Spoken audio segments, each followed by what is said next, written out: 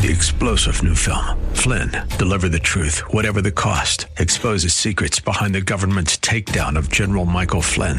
Flynn knew what the intel world had been up to. He ordered the first audit of the use of contractors. This set off alarm bells. He told the truth. He was the most dangerous person for Donald Trump to hire. They had to get rid of Flynn. Flynn, deliver the truth, whatever the cost. Available now. Watch it today. Go to salemnow.com. salemnow.com.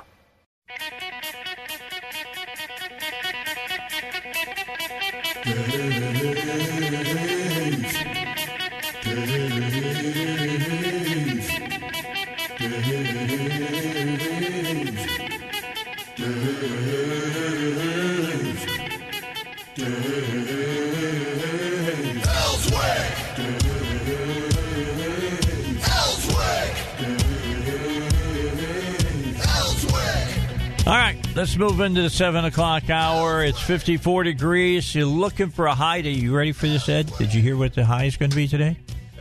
77 degrees. Going to be raining, though.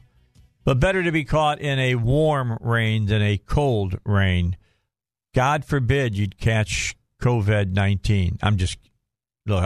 I'm just wrought up about this whole thing, canceling NBA season and NCAA shutting down this and that. And, yeah, don't panic, though. Don't panic. We're changing life as you know it. Don't panic. Hi, Mark. How are you? Good morning, Dave. How are you? I got to ask you, all right? It would be remiss of me if I didn't ask you. You're traveling around all the time. Are you afraid you're going to get sick and die? No. Thank you. Not even a little. Thank you. See, you're a Hoosier. Hoosiers. I am a Hoosier now. We can think, straight. And I'm just saying, all this stuff, everybody's telling everybody to, stay calm, don't panic. And then the NBA says, well, we're going to cancel the season. And the Mariners say, well, we're not going to open our season up on our home field because it's in Seattle. And the NCAA is saying now, well, yeah, we're not going to let the fans in to watch the tournament. And now the sports writers are pushing them to cancel the tournament. This is insane. This is absolutely insane. Well, and the one thing I would say is that we have to make sure that we do allow for flexibility in those areas where we have what they call clusters, where we do have a cluster of outbreak with coronavirus in areas like Seattle, New York, parts of New York, parts of California, where they can take the actions necessary to be able to stop the spread. But when we're dealing with areas outside of that, the fact is that the risk to the average American remains low, even if for the overwhelming majority of Americans, even if you were to come in contact and contract the coronavirus, you're going to have flu-like symptoms and you're going to be okay. You will recover. Yep. That's why we're taking, and the president is taking very strong action to increase the standards, increase the preventive measures that are taking place primarily in senior care facilities, nursing homes, and such, because they are at the most risk for not only contracting it, but also succumbing to it and having the worst symptoms. But for the average American out there, do the right thing. Do the normal precautions. Wash your hands regularly and continue to live your life. Yeah, absolutely. You said, clusters. I'm thinking cluster, all right, but I'm thinking it from a military view. We've got a term we use that starts with cluster, and some of this is starting to make me think of that word when I look at this. But enough about that. I have you on to talk about this wonderful race between Biden and Bernie Sanders. And Sanders got his clock cleaned again Tuesday night, but he's staying in the race.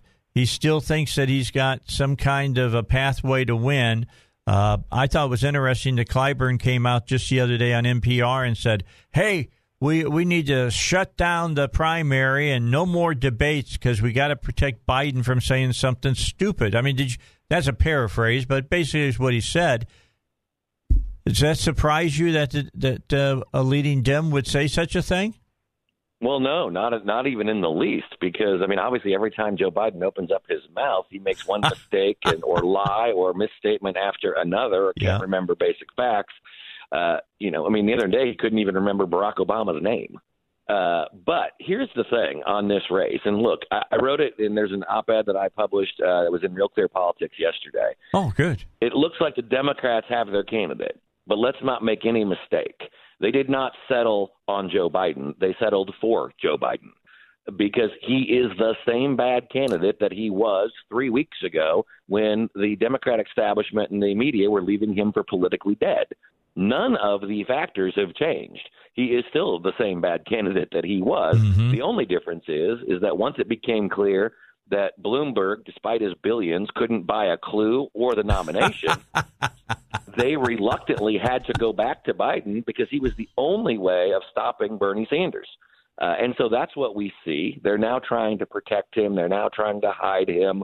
And but you can't do that forever. And, I mean, if you can't even stand for a 2-hour debate with Bernie Sanders, how do you think you're going to hold up against Donald Trump come this fall? Oh, I agree. Yeah, this is about, we'll settle for Biden because we just know we don't want Bernie. I mean, that's the establishment doesn't want him. They didn't want him 4 years ago, and they did everything to keep him out as well. And Dave, the other big story from yesterday, from Tuesday, and from Super Tuesday is the remarkable, historic turnout for President Trump in state after state. On Tuesday, Super Tuesday, even going back to New Hampshire, President Trump has set records for the number of votes that an incumbent president of either party has received when they've been running for re-election. I mean, he more than doubled in many places. He's more than doubled Barack Obama in 2012, George W. Bush in 2004. He even doubled Ronald Reagan in 1984. That's amazing. What that tells me is if you're willing to take time off of work, time away from your family and your personal life, or shorten your lunch hour to go stand in line and vote in a primary that's already been decided, that tells you something about the amount of support and enthusiasm for this president. It is an amazing situation because you're right. This is historic record setting for every, incumbent president who's gone out and sought a second term. They've never had this turnout like this president has. And, people are just going out showing we support him, and nobody's paying attention to this, especially the Democrats. They are not paying attention to that because if they were, they wouldn't be fighting against every one of his policies. Well, there better be somebody paying attention to it because the freight train is about to hit them in November because we haven't even, in many of these cases, we're just stretching our legs and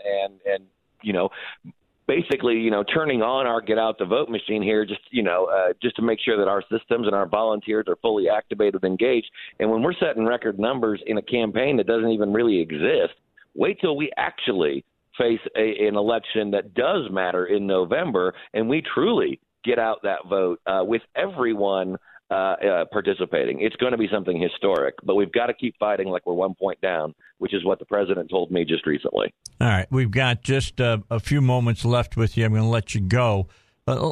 What does Bernie do with this next debate on Sunday? Does he go full bore and attack Biden, or does he just nibble around the edges? Well, I think he's probably just going to nibble around the edges, but what I would think that he's going to try to do is he's going to try to get Biden to commit to even more of his radical policies because he's already committed to most of them.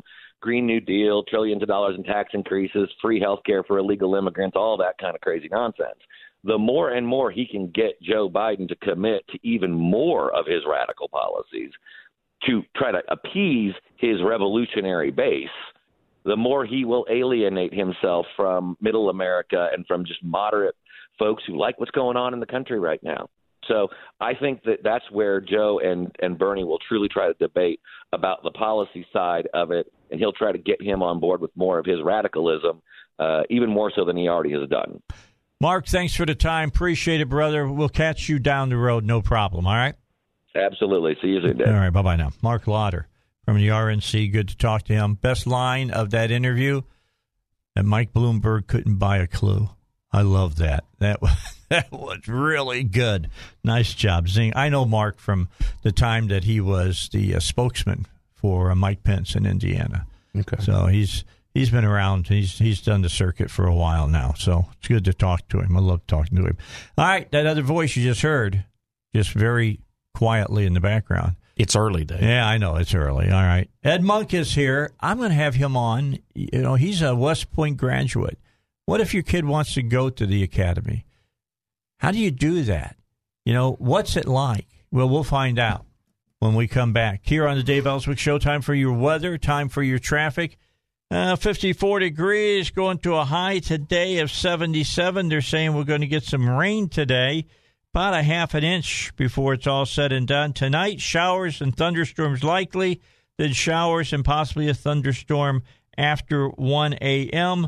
A low around 52. And look for, a half an inch to 3/4 of an inch of rain possible in our area. We'll come back. We'll tell you what else is going on in the world. And Ed and I have good things to talk about when we return here on the Dave Elswick Show, 101.1 FM, The Answer, and the home of the Rush Limbaugh Show.